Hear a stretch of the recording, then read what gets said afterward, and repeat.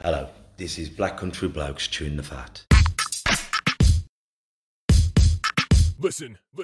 I've been hearing a lot lately about men don't talk, but in my experience, men do talk, just people aren't listening. So it's going to be me and a group of blokes discussing our struggles and victories through life. Warning, there may be some bad language, so apologies to all the mums, especially my own. Let's get going. Listen. Abin, yeah. This is the Black Country Blokes Chewing the Fat about everything it is mental health, addiction, disability, and life in general. Here with me, Kev Dillon, and my partner in crime, Lee Cadman. And we're once again joined by Matt Smith from Bet No More UK. Now, Matt was on the other week talking about his gambling addiction. Now he's sorted his life out and become a part of Bet No More UK. And he's had such a rich story that we asked him to come back on to talk about his other demons and how he's overcome them. So, once again, go to our archives and you'll find these episodes. It's only on two episodes ago, Lee. Something like that. 2, 3. I couldn't tell you, two or three. Yeah. You'll find it. If you look, you'll find it. Yeah, but it was such an interesting story speaking with Matt last time, and I think we only scratched the surface, didn't we, Matt? So it's good to have you back here. Yeah, great to see you guys again. I'm really pleased you've invited me back. You know, I mean, I don't think I've ever been invited back on a podcast before. So, yeah, no, it's fantastic. Thanks for having me. Thanks for having me again. And as we always start, like we do on the radio, I want to start with what we're grateful for, because I always say this, but like we get bummed down with life and all this and all that. So I think every so often we need to. What I'll try and do daily now is remind myself what I'm grateful for. It hasn't got to be nothing big. And why I'm grateful is for today. Yeah. Well, it's almost the end of the day. I'm absolutely shattered. I've been at the club since 10 o'clock. But at least I've got somewhere to come.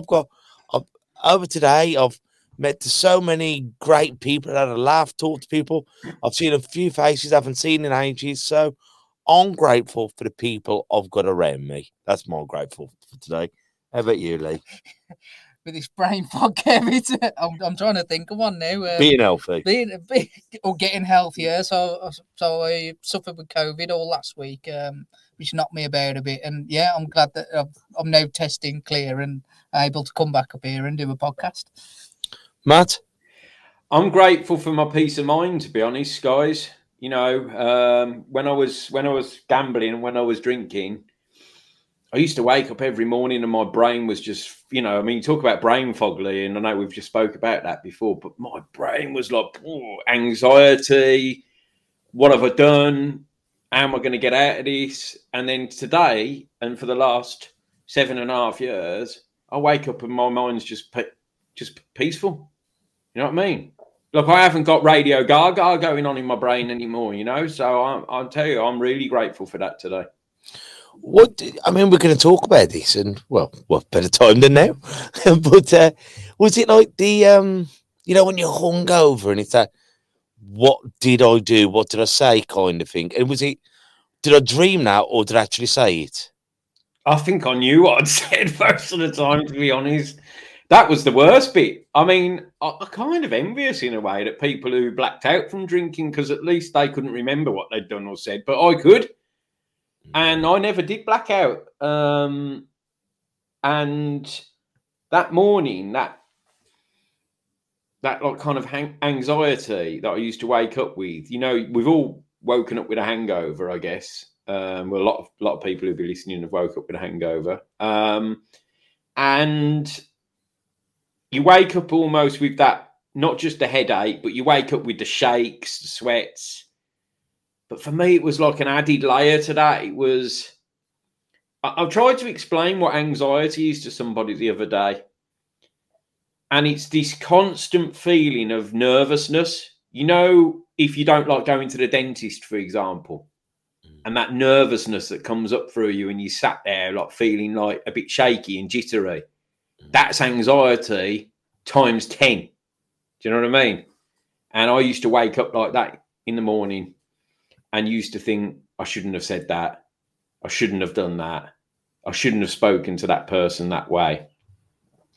But after a while, it's almost like you don't even think about the way you spoke or the way you behaved. It just kind of becomes normal. And it's only after, and when I got sober, I realised how off that behaviour was. I wondered why sometimes people didn't want to talk to me. And now I know the answer. And I know the answer because I've seen other people who act like that today. And I think, that was me one day. That was me one day, 8, 9, 10 years ago. That was how I used to be. So it's a constant reminder. And how did it all come about? Because you mentioned on the last show, talk sport and being around the world and all this. And did you find, I mean, so many of us, it's a rite of passage, isn't it, drinking? You know, we're drinking, either pinching mum and dad's, or we're getting from the off license, drinking down the park. Did you start young and then carry on? So when I was about 16, I used to go up into Birmingham, up into Digbeth. You guys will know Digbeth, the coach station there. And there used to be a pub there opposite the coach station called the Old Wharf down one of the side streets. I don't know whether it's still there now, probably not. And they used to let us in when I was, 15, 16, And went in there, used to drink. And I remember the first time I went there was in the winter and got absolutely drunk and got home. And the next morning, woke up in a pool of sick. I'd been sick everywhere, in my bed, up the walls, everywhere. And my mum came in the room and said, "Have you been drinking?" And I turned around and said, "No." It's like, it absolutely stank of it in there. Do you know what I mean? And she said, "You won't do that again, will you?" And that was the only conversation we really ever had about drinking. She doesn't drink, by the way, for no other reason apart from she just doesn't drink. She's not got a problem with it. She doesn't say she doesn't like it. She just doesn't drink. I've known her once in 43 years to have a white wine spritzer, and that's it. She's not a drinker. So it did start, I suppose, quite young. But then, some people, they drink even, at 14, 15 now, I hear. So it started then. And I mean, I like to go out and have a drink and socialise. Alcohol made me feel confident. We talk about, that kind of, it gives me the Dutch courage. People say it gives you some Dutch courage before you go out, makes you feel confident. And it gets rid of that anxiety, doesn't it, Matt? Where, if you're suffering from anxiety, I've had this myself, and I started drinking probably at 16. And you start drinking, you get that confidence, your mental illness goes, doesn't it? While you're drunk, while you're drinking, it catches up with you 10 times worse the next morning. But for that period, it tends to all go. Yeah, it's like you're almost delaying it, Lee. Mm. It's that cycle because you're drinking to stop the anxiety, but 12 hours later when you wake up, it's back again. And all you're doing is pushing the anxiety along the road. I once heard it was like you got different parts of your brain. You got the parent and the child. The booze shushes the parent and the kid goes wild. It's like, that's why, you get a traffic cone putting on your head and dance on the table, go, "Yeah, I'm free, I'm allowed to be as much as I want." But the next day, the parent's allowed to come back in, and it's the parent who's giving you a right good telling off in the morning. Yeah, completely. I mean, I remember, I used to think to myself, I'd go out, I'd have a few drinks, and then I'd be able to chat to a few girls, and I'd have some confidence.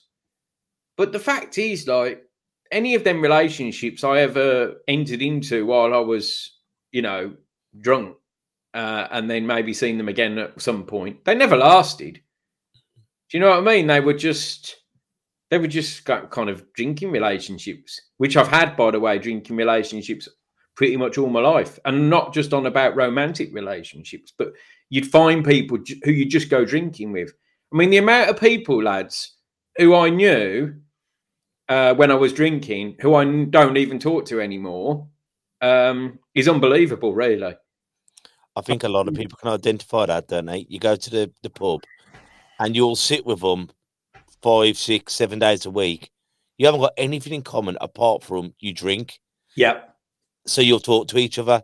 You'll Yeah. go to the smoking shelter with each other because you both smoke, you both drink. And really, if you take the booze and the cigarettes out of the equation, you'll never talk again. No, I love that, Kev, how you put that, because it's spot on. I mean, now in sobriety, and I know we're jumping around a little bit here, but now I'm in sobriety, my relationships with people are really meaningful. Mm. And I know if I want to pick up the phone and talk to somebody about something serious, I can. But when I was drinking, it's like you say, it was just somebody to have literally, that is all you had in common, was that you enjoyed a drink. And you might go and have a cigarette together. And that was it. I think it makes it acceptable as well, doesn't it? Having someone there who's drinking as much as you, keeping up with you, drinking every day like you. You know what I mean? It makes that situation acceptable. Whereas if you had a relationship with someone who was, for want of a better word, normal, didn't drink every day, didn't sit in the pub hours on end drinking, it kind of shows up your weakness, doesn't it? That you are doing that. Well, that's right, Lee. And there's nothing wrong with, by the way, going out to have a few drinks with your friends. There's nothing wrong with that at all. But I couldn't stop.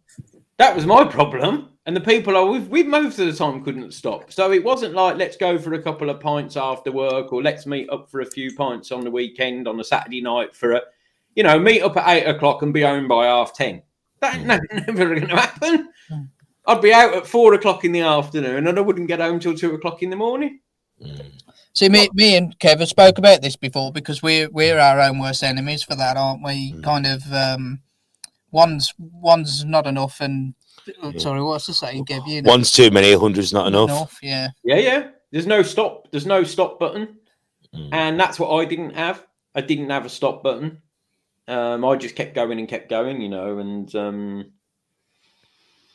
as I say, now I've realised that my relationships are so much more meaningful to me than they've ever been in my life. I could pick up the phone to 10, 15 different people tonight and say, I've got a problem with something. Can you help me? Whereas when I was drinking, I would never do that. I mean, one of my friends who I used to work with, I know, just going quickly on to the gambling for one moment, he said to me, why did you never talk to me about what was going on for you? And I said, I didn't know that's what you were there for. Yeah. And I think that can relate to so many people, can't it? Because especially when you're on a session, you might either not want to bring down the mood, or we get to the extreme first. You're paralytic and you want to get really deep. And I used to, sometimes that was the only way that I could talk. I would be absolutely sloshed. Then I'd talk, because the next day you go, Kev, you were talking about some really deep stuff. I go, don't be daft. I was just drunk. But at the time, I was trying to communicate, but the Dutch courage to actually open up and talk about things. Yeah. Do you know what as well, Kev? People say the truth comes out when you're drunk. There's a saying, isn't there? The truth comes out when you're drunk. I've said since I've been in sobriety, actually, the truth comes out when you're sober. Yeah, I think extremes come out when you're drunk. Yeah. Extreme happiness, extreme sadness. And sometimes someone could say something in the night, or say something, and in a fit of anger or a fit of extreme, you say something, but you don't necessarily mean it. It's just something that's been thrown around, and you've thrown everything into that one thing. Yeah, and most of the time, absolutely meaningless. You've said it to win an argument. Yeah. You've said something to... It's like if you're having a fight, you've thrown a big left hook to win.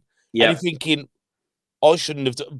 And then you're drunk, you're stubborn, you grit your teeth, you stamp your finger, and you're thinking, I didn't mean what I've just said and done, but I have said and done it. That's your ego taking over when that happens. That's your ego saying, I need to win this argument. I've got to win this argument. Look, I very rarely argue with anybody today. I don't think I've had a proper argument for years and years. Because quite honestly, I don't care anymore. And sometimes this ain't worth it. This, you know what I mean? It's like with your partners, And I think we've all been there, we've had too much and you've taken something. Whereas you're thinking, this is going to ruin our whole weekend. This is going to ruin tonight. It's going to ruin the weekend. Just shut up, smile, agree, walk away. But, you're both there and you're both butting heads. You cannot control another human being. You cannot change another person's mind unless they want to change their mind. So we can argue till we're blue in the face and we can say to them this, and this. But they don't have to change their mind. So unless they do, you're never going to win that argument. Yeah, you're just disturbing your own comfort, aren't you? Absolutely, Lee. Yeah. You're never going to win an argument with somebody who's not prepared to change their mind. So it's like somebody saying to me, Matt, you need to stop gambling and you need to stop drinking. But I'm not ready to do that. So until I've come to it within myself that I'm now ready to do that, then I can move forwards. And it's the same with an argument. Unless you've been convinced, otherwise, you're not going to change your mind. And you are just, if you're having an argument with that individual, you're just wasting your time. But saying that to a drunk person is very hard, isn't it? I was at a wedding at the weekend, and just like there was actually a few people there who were sober as well, so it was actually quite cool in that sense. But wow, wow, it was. I just thought, what would I have been like if I was there and I was still drinking? Man, I would have been a mess. I would have been a mess. And the line of what's funny becomes a very decent thing, doesn't it? Like when we're all in there, we're all having a banter. We can all have a laugh, but the line gets a bit more distorted after 8, 9, 10 beers, doesn't it? You push the joke too far. Yeah. Yeah, you're not funny anymore, are you? And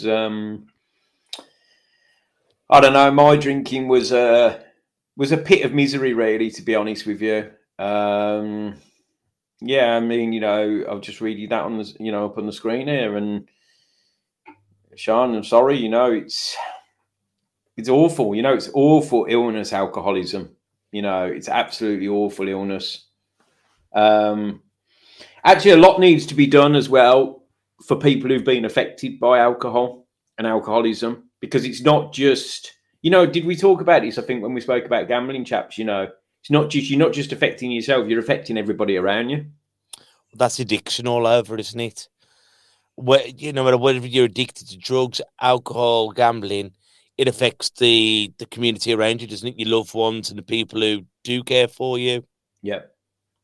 Yeah, I mean, I affected lots and lots of people with my drinking, and I have thankfully had opportunities over the years to make amends for that. And I feel, we talk about gratitude. I'm grateful for that today because it's given me some peace.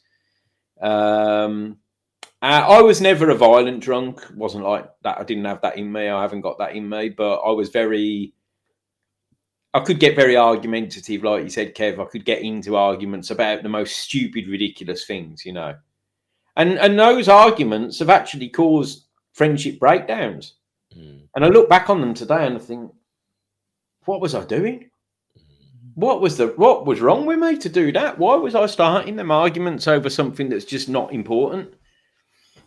So, there's a lot of people being affected, and I think and I hope there will be more support available for those people, because it's something dreadful to live with. I think there's not enough, and we talk about this quite a lot on the show.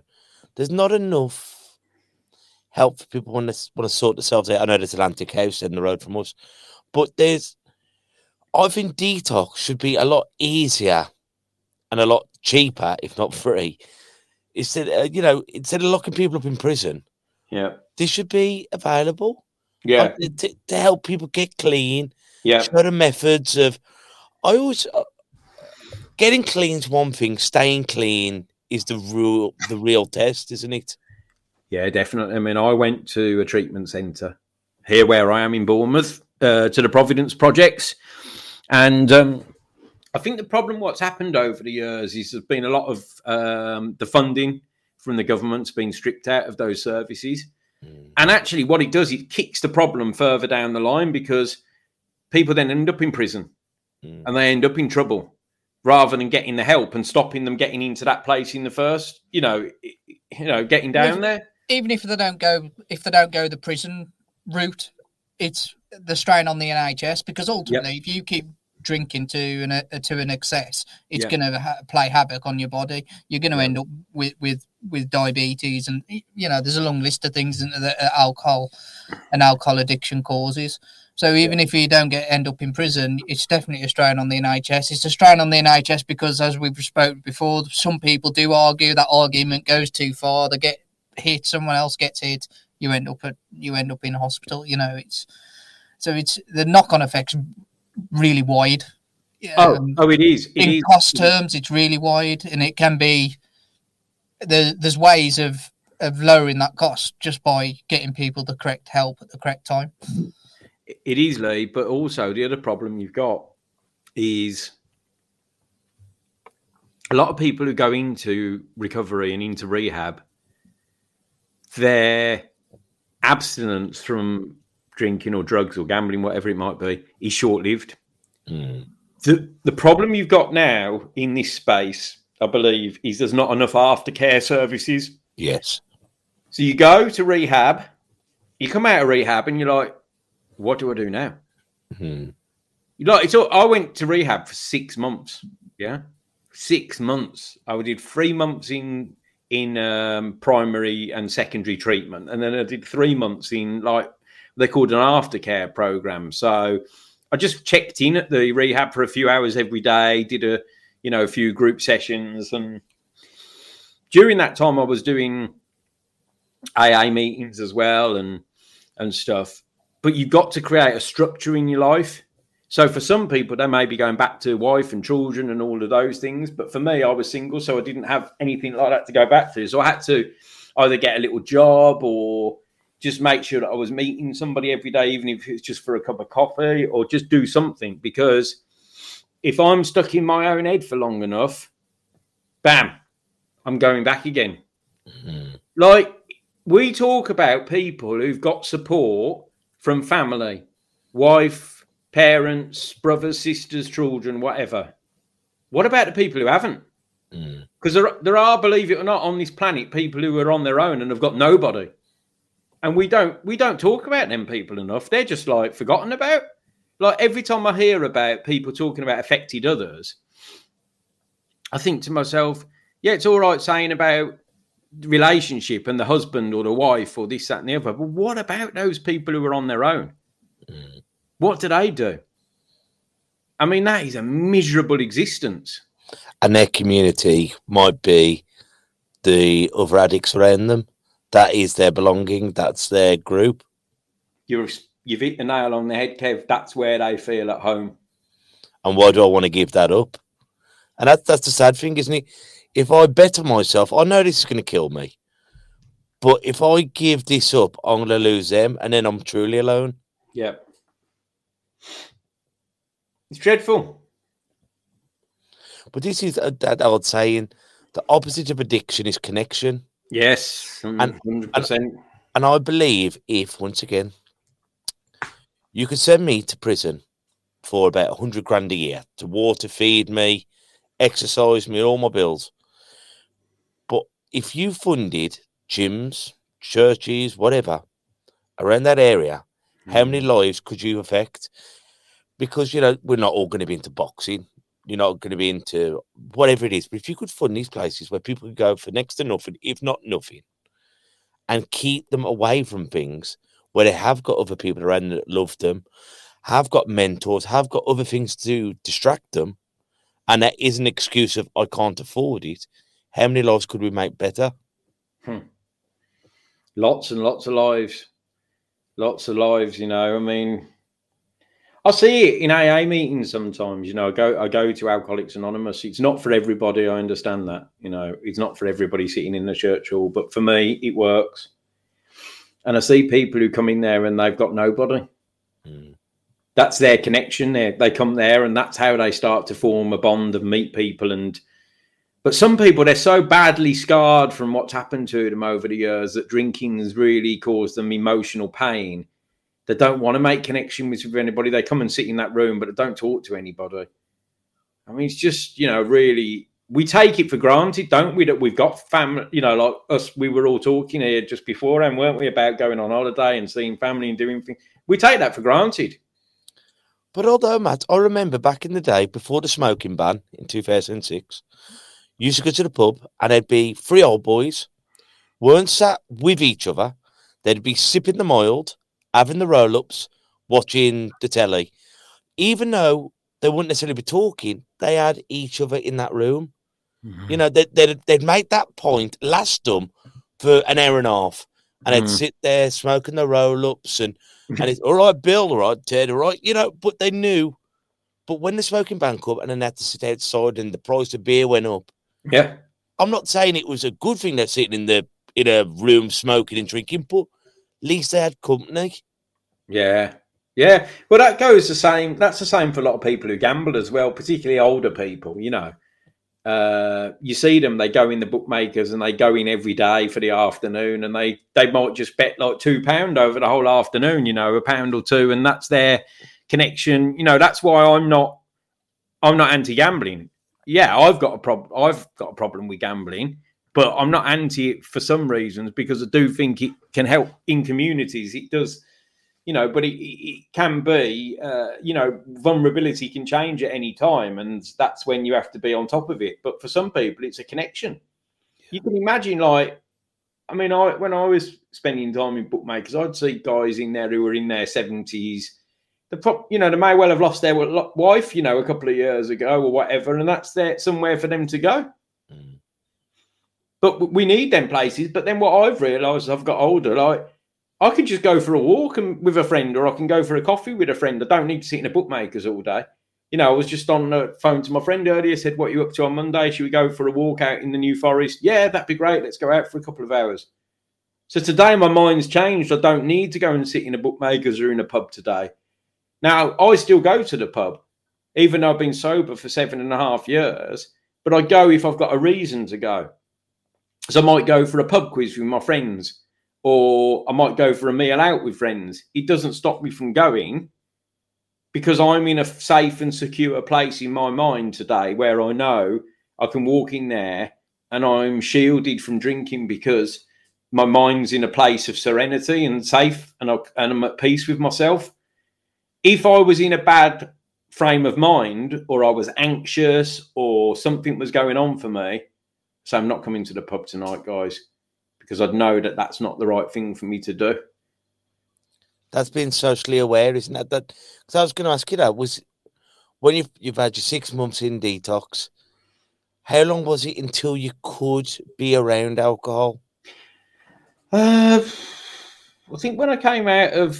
I actually, what I'll say, first of all, Kev, is I didn't detox when I was in rehab. So a lot of people did, but I didn't need to, because I'd already stopped drinking about a week before I went into treatment. I say stopped, I tapered down, because it's very dangerous just to stop drinking if you've been drinking a lot. You can't just stop. You have to taper it down, and that's why you rightly say a lot of people need to detox.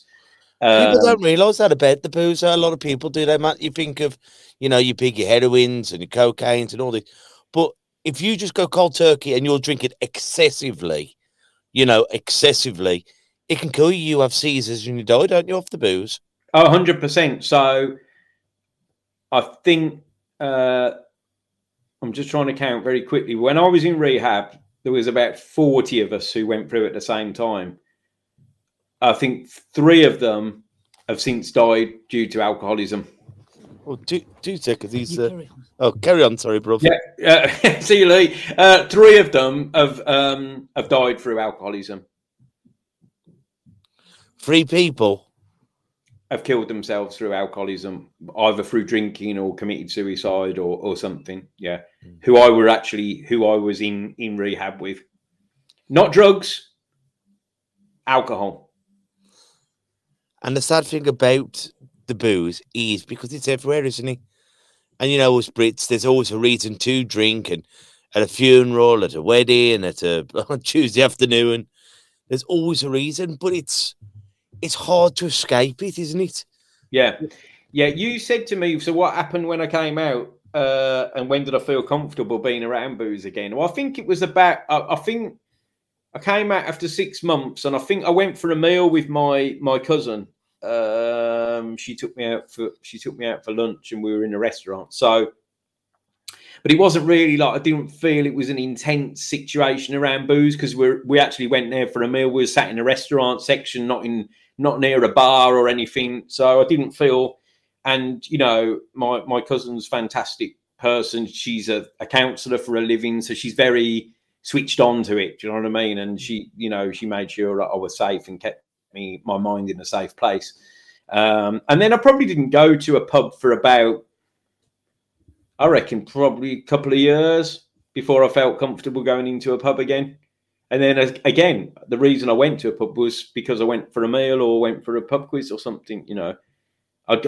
My sobriety was kind of cemented at that stage. And you have that classic line, and you only get this with alcohol. You don't get it with any other addiction that I'm aware of. Oh, go on, just have one more worse. And you hear that all the time, don't you, with the booze? Yeah. And you're thinking, well, you don't realise, and you could probably get away with that the first time, but then once you know you've had it, then you go, oh, I'm okay now. I can just have a dabble. Yeah. And before you know it, a dabble's become back into an addiction. I honestly, I dread to think waking up with a hangover again after so long without it. I mean, that scares the crap out of me for a start. I don't even want a hangover ever again. And yeah, I think you're right. You know, like I've had so many people say to me, "Oh, well, can't you just have one?" She's like, "Well, no, not even a Christmas. Not even a Christmas. No, yeah. Not even a Christmas. No, you know, like most people. Like I've been in London today. Most people would probably get home after a long day like that, couple of hours each way on the train, and been in meetings all day, and sit down and have a glass of wine or something. I can't do that. If I do that, I'm telling myself it's okay. Yeah, but that's kind of the culture that we're in, isn't it? That it's you're kind of the odd one out if you don't have a drink. But I think the good thing is that that's changing as well, because there's also evidence coming out now that the younger generation, that they're not going to the pub as often anymore. No. And they're not going. You know, there's a good thing, but there's pubs closing down left, right, and centre, and coffee shops are booming. So you know, the younger generation is choosing a healthier lifestyle than what we were, you know, as younger, which is good. Well, yeah, and we know that the coffee shops are booming on Kev's business by the sound of things today, because he's been on the coffee. we won't buy a coffee. Oh, jar only, isn't it, Kev? Yeah. Oh, you're not fussy, Kev. Well, fair play, you know. I mean, and honestly, I mean, yeah. There's here as well in Bournemouth now. There's a bar which is a non-alcoholic bar. See, I find, you know, in this country, you know, when you go abroad, and I'm not going to drink, what pops out there? Because here it's on tap, Coke, lemonade, squash, or like the J2Os, which are very expensive. Yeah. And I always remember years ago, me and one of my mates, we gone out for a drink, and he was driving, and I had, you know, the Loopy cider, really strong fatches, you know. And he had lemonade. My alcoholic drink was cheaper than his lemonade. Something wrong there. And I thought this is wrong. And like if you like when you go to America, especially, the designated driver will have their non-alcoholic drinks for free. Over here, you're thinking I'm spending just as much to drink pop, and that's got to change. And as you say, my friend's a recovering he's a recovering alcoholic. And he likes to get a non-alcoholic beer. Yeah. And he pours it into a glass, so he still feels like he's part of the gang, essentially. Yeah. But because it comes in the little bottle, so he has to buy 2 non-alcoholic beers to make a pint, and it costs more than a pint. And that's got to change. Yeah, something wrong there, isn't there? And there's not enough options for those mocktails, those kind of things. So people can... They feel like they're still doing it. You're right there, because sorry, Sorry, that- Lee. No, carry on, Lee. Is that kind of done on purpose, though, Mac? Because if I had been through alcoholism and come out the other side, would it be if I was then getting a pint glass and putting 2 non-alcoholic with and just to kind of be with everyone else? Is that a good thing or a bad thing? Because that the feel of that could then lead to a pint. Yeah, carry on, Matthew. I've got experience. That's a good point. That is, and I'm not I'm not judging that, because for me, I don't do that. That's not for me. I don't do non-alcoholic drinks, but I know people who do, and they're okay with that. But I do some things like I will make a spaghetti bolognese and I'll put wine in it. I'll put red wine in it and burn the alcohol off, and I don't have a problem with that because I like cooking. I enjoy cooking, and if I feel that the recipe really warrants putting the alcohol in there, I will do it. I won't do it for the hell of it, and I wouldn't be over the Christmas pudding pouring a ton of brandy over it and setting up in flames. But if it's like a risotto or a spaghetti bolognese, and I think, okay, a drop of wine in there is going to be okay, I'll get some cheap and nasty cooking wine. Like, believe me, like you wouldn't want to drink it anyway. But I know some people who are in recovery, they will not go anywhere near that. They're like, no, that definitely not. I can't have that around. That would trigger me. So it's horses for courses, you know? Well, that's very much me. I don't drink. I wouldn't class myself by any stretch as a recovering alcoholic, but I don't drink at the moment. But I will avoid it. Like I'll go into a pub and have a soft drink, no problem. But I wouldn't put anything into cooking or anything. I'll totally kind of avoid that. And I wouldn't drink non-alcoholic because for me, it's kind of a calorie thing as well. I think, well, if I'm training on being healthy, I don't know what calories in one of them non-alcoholics, but I can't imagine it's great. So I prefer just to have a soft drink or a soda, water and lime, just for that, in that aspect. Yeah. So I'm the kind of like that side of it, like just avoid it. If you're not going to drink, then avoid it completely is the way I have to deal with it myself. Yeah, and by the way, when I said like back cooking, like I can't remember the last time I did it. That's how long ago it was. Like literally, I think probably 3 years ago, maybe. But I have done it, and I've been okay with it. But as I say, really, it's if I really feel it warrants it. Well, you've got to go what makes you comfortable in life, haven't you? Yeah. And we all have our different methods, our different things too. And as we keep saying, we're not saying drink is bad. We're not saying it's bad for certain people. And you've got to know your poison, haven't you? If you're nasty when you drink whiskey, don't drink whiskey. You know what I mean? And that's it, isn't it? Yeah, simple as that. And you're right there, because vulnerability can change at any time. So you might be going through a breakup, you might be suffering from financial difficulties, you might have some health problems, which causes your mind to, make you vulnerable. And that is the point where you might start drinking. And that is the point that I would always say is actually that's the point where you need help.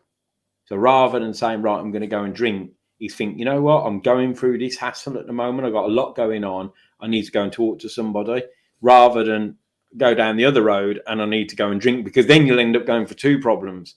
You'll end up going for the drink and the problem that's got you there in the first place. Drinking, for me, alcohol is a symptom of me, of my illness, of what's a problem for me.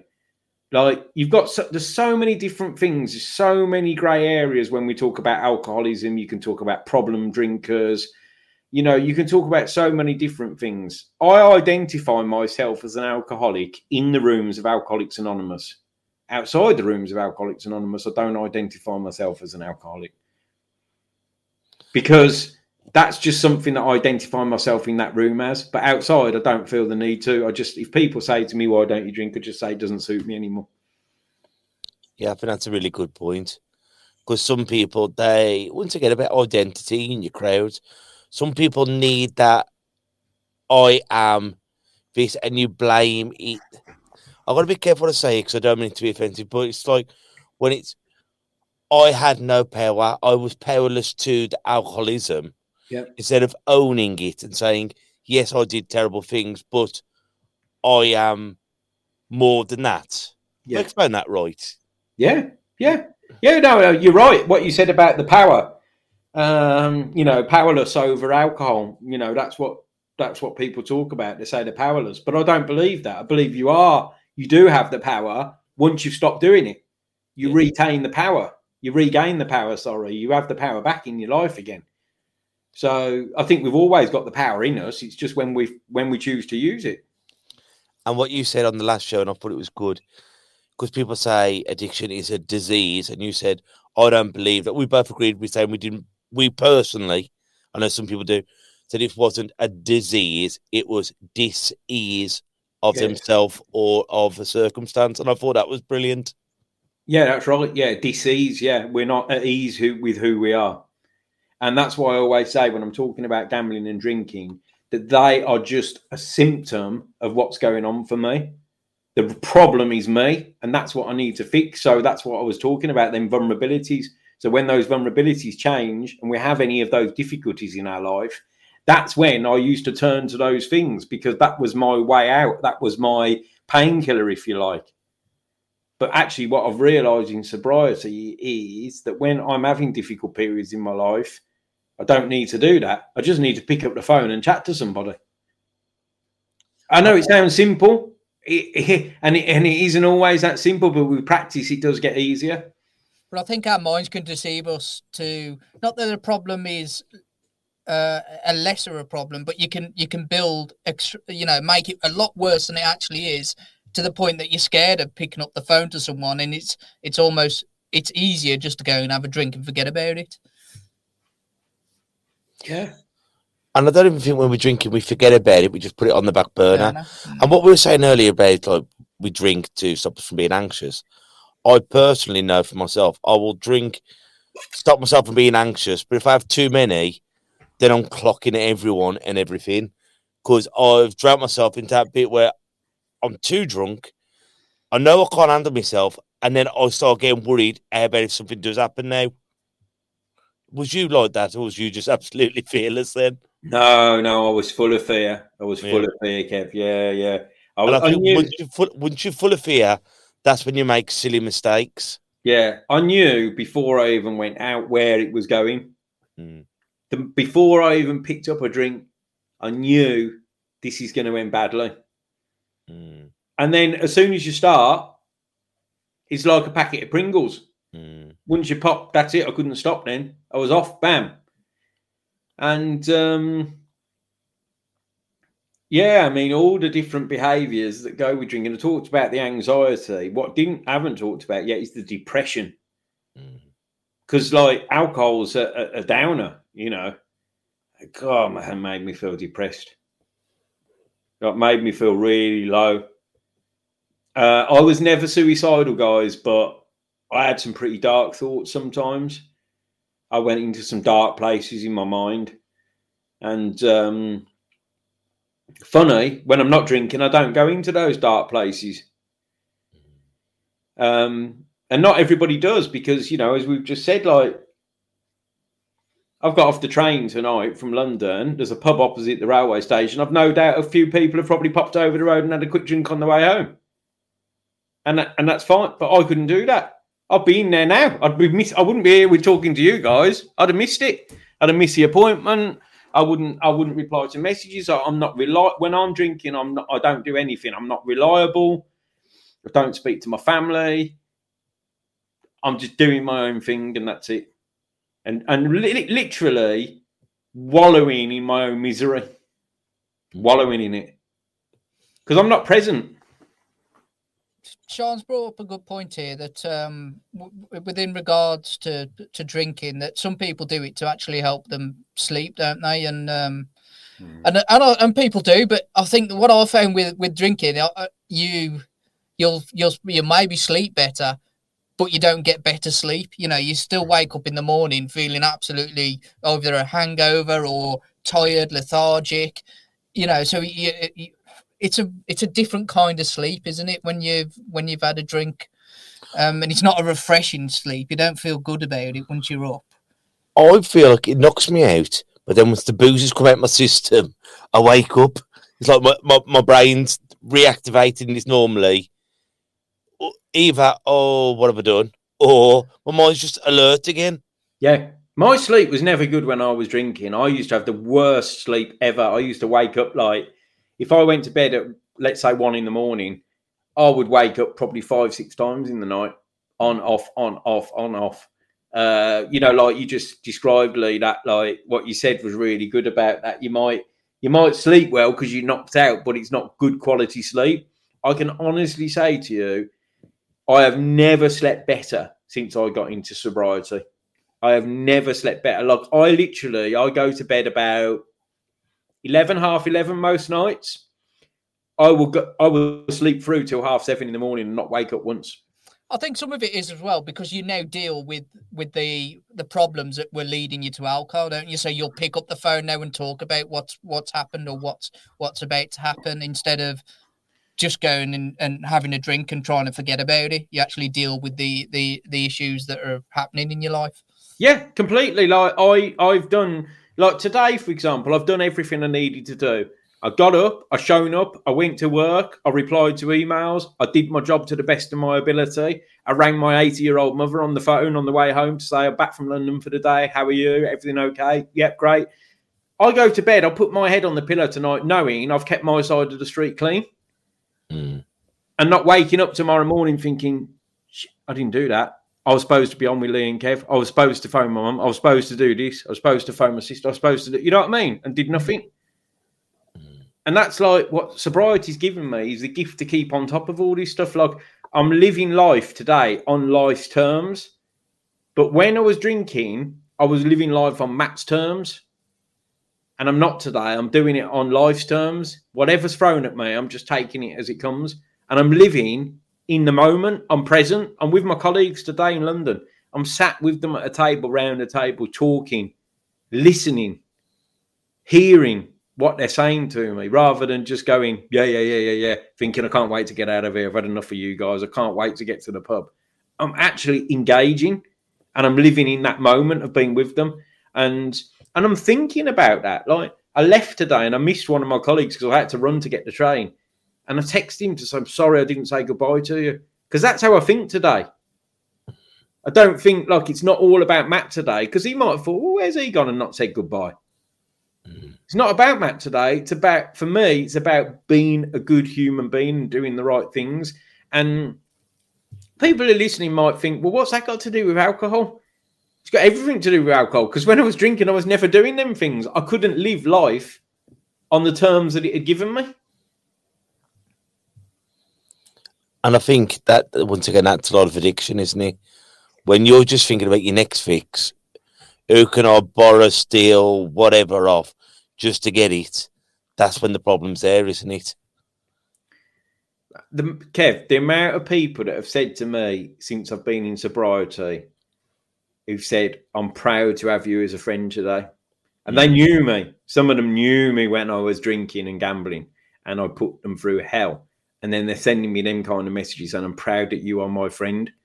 I'm proud to see where you have come today. And I'm like, whoa, what? Do you know what I mean? This is powerful stuff. And, you know, when I got into recovery, people said to me, if you, and I mean, this is a bit of an AA thing, but people said, if you get into sobriety, you will have a life beyond your wildest dreams. And I was, I used to say, well, you kidding me? All I've got to do is I've got to stop drinking. I'm going to have this brilliant, wonderful life. You know what, guys? It's true. I wouldn't go as far as say it's beyond my wildest dreams. I don't live in a mansion on the cliff tops, but I have a nice house. I have peace of mind. I have my family around me. I have a good job. I turn up, I show up, and actually it's a decent life. But I couldn't believe that then. I thought, no, it can't be. It can't be. It can't be. All I've got to do is stop drinking. He's going to give me that. It can't be true. And it was true. Have you heard stories of that before? That people have got sober and said that their life has just dramatically changed? I think Andy Plant's kind of he's true to that as well, isn't he? We've had another a lad on called Andrew Plant, and he had drug and alcohol issues. Yeah. And still goes to AA as far as we're aware, and Narcotics Anonymous. Yeah, as well. that's it, Narcotics Anonymous. But you can see the change in him, even from a year ago. You can kind of see that change, and because he's regularly. It's a new, it's a newish thing, isn't it? Now it's a year and a half, probably 2 years, maybe.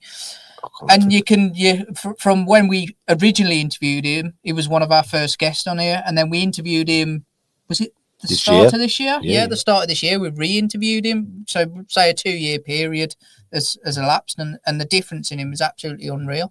You know, he was on his journey. That when we originally interviewed him, he was kind of stepping off and going on that journey of being sober and trying to get rid of his addictions. And then 2 years later, the difference in him is absolutely amazing, and how much happier he is with life and his own life. He's now accountable for his own actions, which is a big thing. He realizes now that what he did and what he did when he's drunk, when he was high on drugs, he's accountable for those actions, and I think that's a big thing for him. Yeah, you know what, as well, I think I mentioned last time, part of what we do at work, one of the programs we have is called Peer Aid, and it's where you've got lived experience people who've been on that journey helping others. And honestly think there needs to be more of that in the alcohol space as well, because AA is not for everyone. Like some people that don't want to sit in a church hall or a community centre on a Thursday night at 7:00. I get that. I completely get that. They don't like the language. They don't feel it suits them. They feel there's a stigma attached. I completely get that. So there does need to be more services available, because we can't just have AA. We've got to have other stuff out there because we're all human beings at the end of the day. Like, we don't like certain words, we don't like language, things don't work for us sometimes, so we need to try something else. So I think we need more of that stuff now. You were saying earlier about treatment centres, and we were talking about them not getting much funding now, and it's more difficult. So we do need more stuff, because there's a lot of people out there need help, and particularly now coming out of the pandemic. I don't personally think, lads, that we've even got into the mental health wave that's coming yet.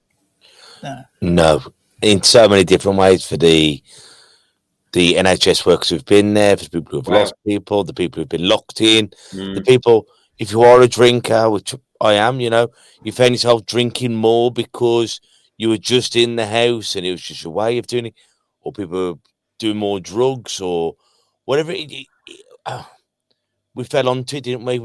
And then I think with all the bills now going up, and as we said on the last one, even if you haven't got barely two coins to rub together, you'll spend those last two on your habit, won't you?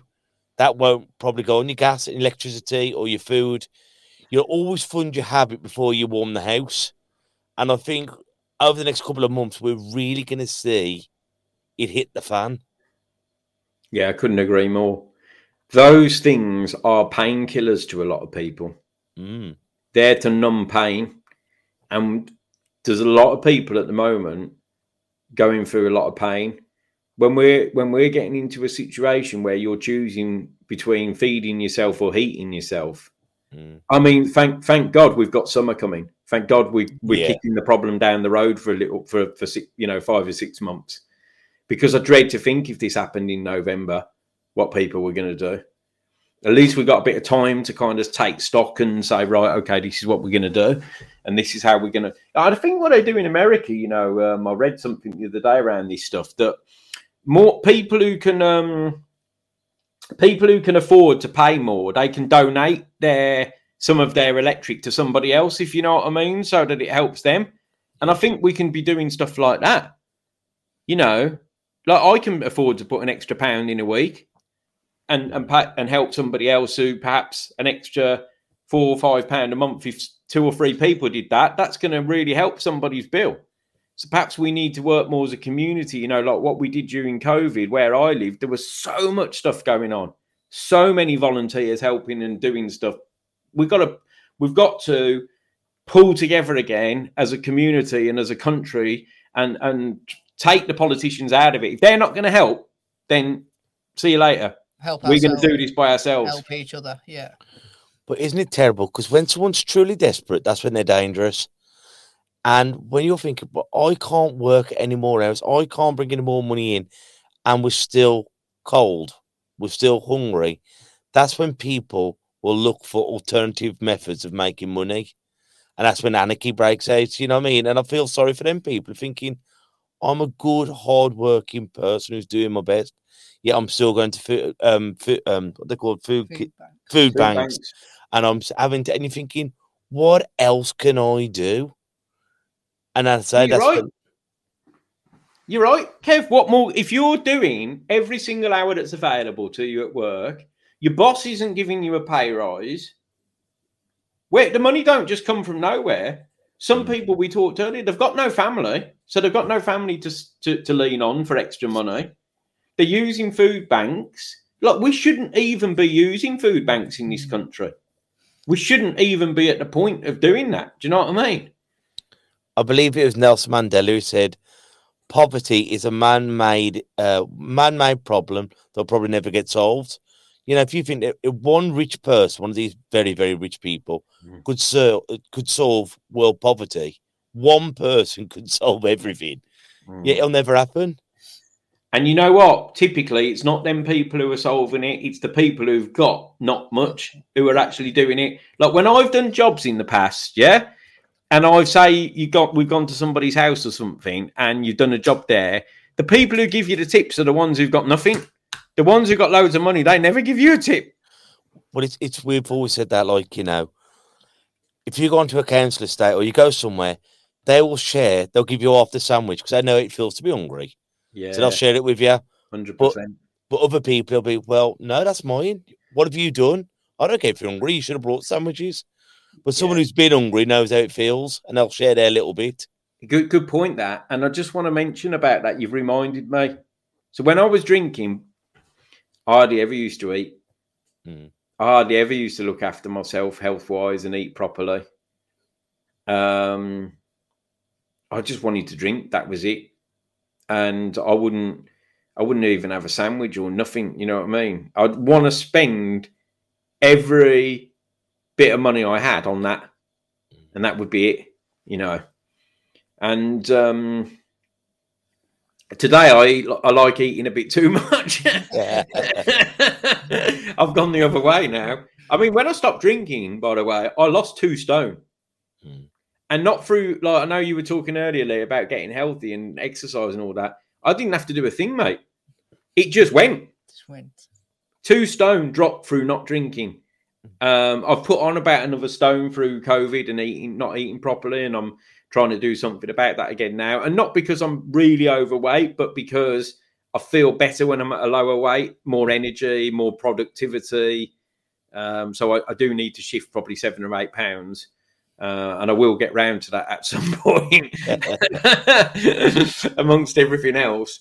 But that's all where my mental health still suffers is things like that, like procrastination. Like I kick it down the road. Oh, no, I don't need to do that today. No, I'm not going to do that today. But I know if I do it, those things make me feel better.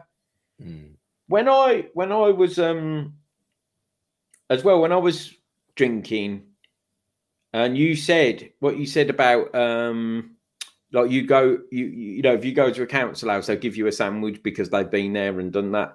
And actually, you know, like an old kind of acquaintance of mine put me up for a little while. Now he had nothing, but put me up because he could see the problem that I was in. And I never forgot that, because those are the people who get it. They've walked in your shoes. Do you know what I mean? They understand.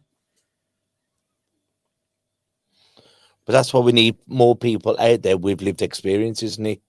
To come, so it's not an after-school special. You go, I know what you've been through. And you can identify, even if they haven't had the exact experience, if they know what pain feels like, they can talk about it, and they can maybe use words that resonate with you. I think sometimes as well, chaps, I think people, when they ask you what does that pain feel like, that emotional pain, and even when you explain to them what it feels like, they can't quite get it if they've not been there themselves. They don't quite understand what you're trying to say, what it means. Like, I've tried many a time when people have said to me, so tell me what that emotional pain felt like. And it's hard to describe, but for me, it was like this emptiness. It was like this empty space where nothing existed. It was just like a black hole almost. And that constant feeling of dread, constant feeling of anxiety, constant feeling of depression. Those were the things that were there, that were filling this kind of black hole. And then anything else, the things that I used to enjoy, hobbies, going out for dinner, doing nice things, they were like outside of this hole. But the hole was just filled with all those dark things. And that's what I would say, describe it as. And what happened was, I woke up one morning and I decided I didn't want to live my life like this anymore. And those things started to disappear and the good things started to come back in again. And what, can you remember the exact moment that you just thought, no more? Yeah, pretty much. So I was sleeping on the floor on a camp bed. You know, them put me up camp beds that you have in a tent or something. Yeah, I was sleeping on one of them. I say a friend's house. I hadn't seen this friend for like 20 years. I literally just contacted him and said I need a bed for the night. And then I ended up staying there for quite a couple of months. And I just woke up one morning, opened my eyes. I probably hadn't had a shower for about 4 or 5 days. I hadn't looked after myself. I was a mess. I was a mess, guys. I had no money. I hadn't spoke to my family for a long time. I had no friends, really. This was an acquaintance, really, where I was staying. There was lots of other stuff going on there. It was chaotic. I was like, this is not for me. I've had enough. I don't want to live like this anymore. And what I can describe it as was like an extended moment of clarity. Because what happened quite a lot of times was I'd have these fleeting thoughts of something's wrong here. I need to change my life. But they'd go very quickly and I'd start drinking again or gambling again. Literally, it was like for 10 minutes and then it'd go. This was for a few hours this was going on. And that's when I made a phone call to the guy, to Paul, who runs the Providence Project in Bournemouth, who I'd met a few years previous through my work at Talk Sport. I'd met Paul. Paul came up to London to see me while I was still working there because he knew of my issues. And I said, Paul, I need help. Do you remember me? And he said, yeah, get down to Bournemouth, I'll help you. That was it. I phoned up one of my mates. Well, I say one of my mates. I didn't really have any mates. They'd all gone. But one friend of mine, John, stuck by me and I said, John, I didn't phone him, sorry. I emailed him. I said, John, I know I've fed you so much bull over the years, but I'm going to rehab and I need some help with the train fare. And I never heard from him all day. And I was thinking, how am I going to get down there? How am I going to get... I can't get all the way to Bournemouth from the Midlands without, getting arrested for train dodging, fare dodging or something. It's just not going to happen, you know what I mean? And eventually, about 7 o'clock that night, he said, I'm sorry I've only just got back to you, but I needed to check that you were going to go. So I had to ring them, and I only just got a phone call back to say, yes, that you had been offered a place, and I've booked your train ticket. Here it is. Good luck. And John and I are like, well, John's like a brother to me, you know what I mean? And we're like, to this day, we're really close, because he was there for me when I needed somebody, you know what I mean? I just needed that little opportunity. Somebody to say, here's the train fare. I booked the ticket. You can go.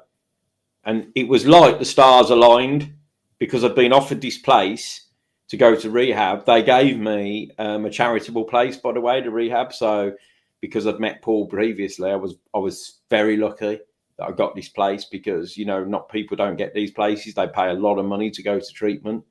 And Paul gave me this place. John paid for my train ticket.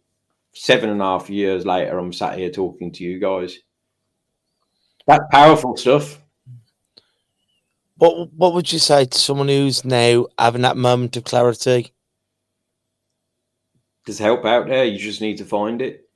You need to find what help you want. If you don't think AA is for you, go online, have a look for help. There's lots of, I tell you what there is now, guys. There is a huge sober community online.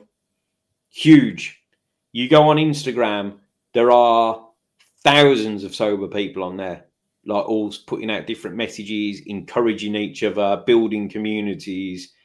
We talk a lot about social media and its detriment to our mental health, but I see the stuff that people are pushing out on there and I'm thinking, wow, there's a real powerful community on there. Now, maybe it's not always for the right reasons, because I'm going to be honest with you guys, I don't like it when they talk about sober coaching and join me and I'll coach you to get sober.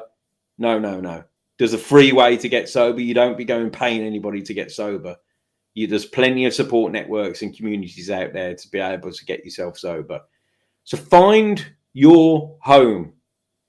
Just because somebody says to you, no, the only way is AA, nonsense.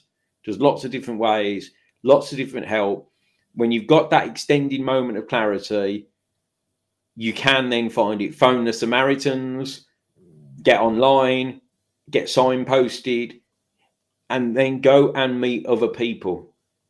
Now, that is difficult. If you've been in your house drinking yourself, for months and years, you might be frightened, you might be scared. I understand. I was frightened and I was scared.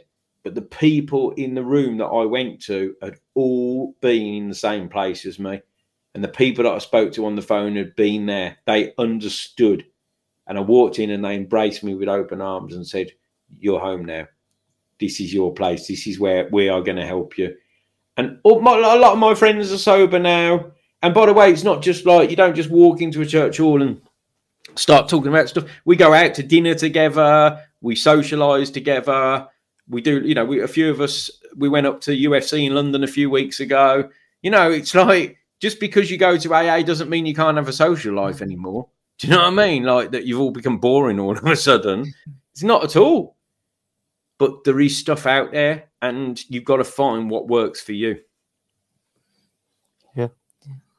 Well, Matt, is there anything before we go? Is there anything else you'd like to say? Just want to say thanks for having me again, guys. I've just had it's just really good talking to you and just having a conversation about this stuff. I love it. I could talk about this stuff all day long, I really could, because just if one person gets a message from what we've spoken about tonight, it's done its job. All it takes. And by the way, that one person might not act upon that message for 5-6 years. But if we've planted a seed tonight and it helps them in the future, then we've done that. We've done our job. We've carried a message to somebody to say, you know what, there is help. What you guys are doing is brilliant, talking about this stuff, because talking about it normalizes it. And we've got to normalize it. And I heard somebody say earlier online, we shouldn't say mental health anymore. We should say mind health or something. And I was thinking, what? You're making the problem worse because you want to change the words? You want to change the words because you don't like the words? Why not just accept that is how we describe ourselves and make it normal? Make talking about mental health sound normal. But if we keep changing it to fit people's agenda all the time because they don't like it, then we're never going to normalise it. We're just creating more and more stigmas all the time. I've always been of the thinking that when we're talking about addiction, we're talking about mental health, you use a wide range of language, because the more language you use, the more people you can help. But don't say we're going to change it.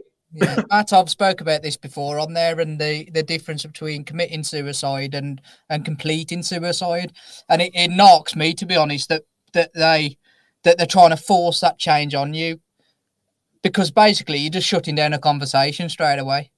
You're making people feel like they're saying something that is wrong when actually it's been said that way for years, and people don't. People think it's because it was a crime to commit suicide at one point, so that's why you now use it. But actually, they don't actually know whether that's fact or not. It's just a guess. Yeah. It could be that it's just because you're committing to something. So, yeah, I feel the same. And I think it's the same with racism. People won't talk about racism because of the word. And you've got to get rid of the stigma around the words and the way to say it and stop trying to change it, because you're just stopping a conversation dead because people don't want to be wrong. Yeah, I agree with you. When you're absolutely right when you said they're just trying to shut down a conversation because they don't like that term or they don't like those words. Doesn't mean we shouldn't use those words anymore, because it might mean something to somebody. And you shouldn't be shutting somebody down if it means something to them, because it doesn't mean that their story's any worse than yours. Yeah. Like, you know. The only way we will learn is by having conversations, isn't it? The only way that things will change is by talking about it. Yep. It's seeing what has happened for right, for wrong, and if it's only my fault if I'm ignorant, if I'm not willing to learn. But if I'm happy to live in ignorance, then how am I ever going to get better? You're right there, Kevin. I often say to people, sometimes I think I live in a little bit of a bubble sometimes, and I live in a little bit of a echo chamber where I'm hearing the same things again and again. Now, I know for me personally, that's not a good thing. I need to go somewhere else, and I need to listen to other people's opinions and open my mind up a little bit more so that I can respect their opinions. Because when I don't, and I just listen to this echo chamber, sometimes I think I'm just hearing the same stuff and I can't see anybody else's point of view. So I have to go outside of that echo chamber from time to time and say, I'm listening to what you're saying today because I want to expand my knowledge and open up and take more in. I already know what I know. The only way I'm going to learn is by listening to you. Yeah, 100%. And whether I agree with it, disagree with it, but that is another perspective that I haven't possibly heard yet. Yep, 100%. Well, we've got on our radio show this week, we've got the wonderful Kerry Davis, who's coming on to talk about more Matt Scott's Please, and it's always a pleasure having her on. So please, that's UK time, 7 till 9 on our radio show, Black Country Extra. So, Matt, have you got any quotes or sayings that have helped you get through life?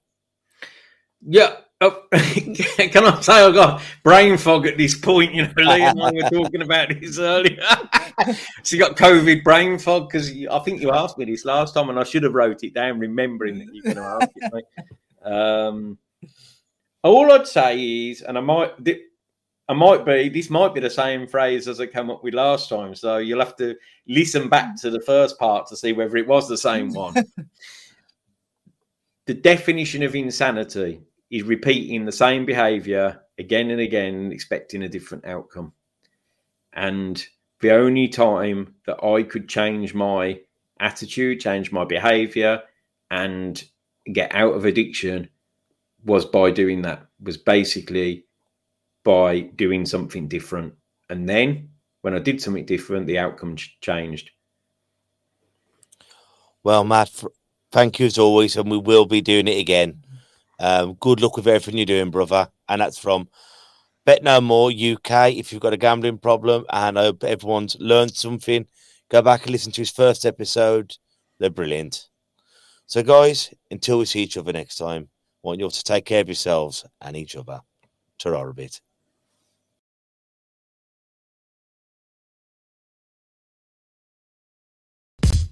Listen.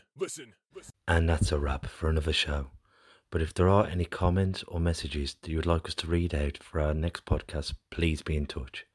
There are also lots of different organisations at the bottom of this page, and hopefully they can help you or someone you care about. Please share this to spread the word. Until we talk next time,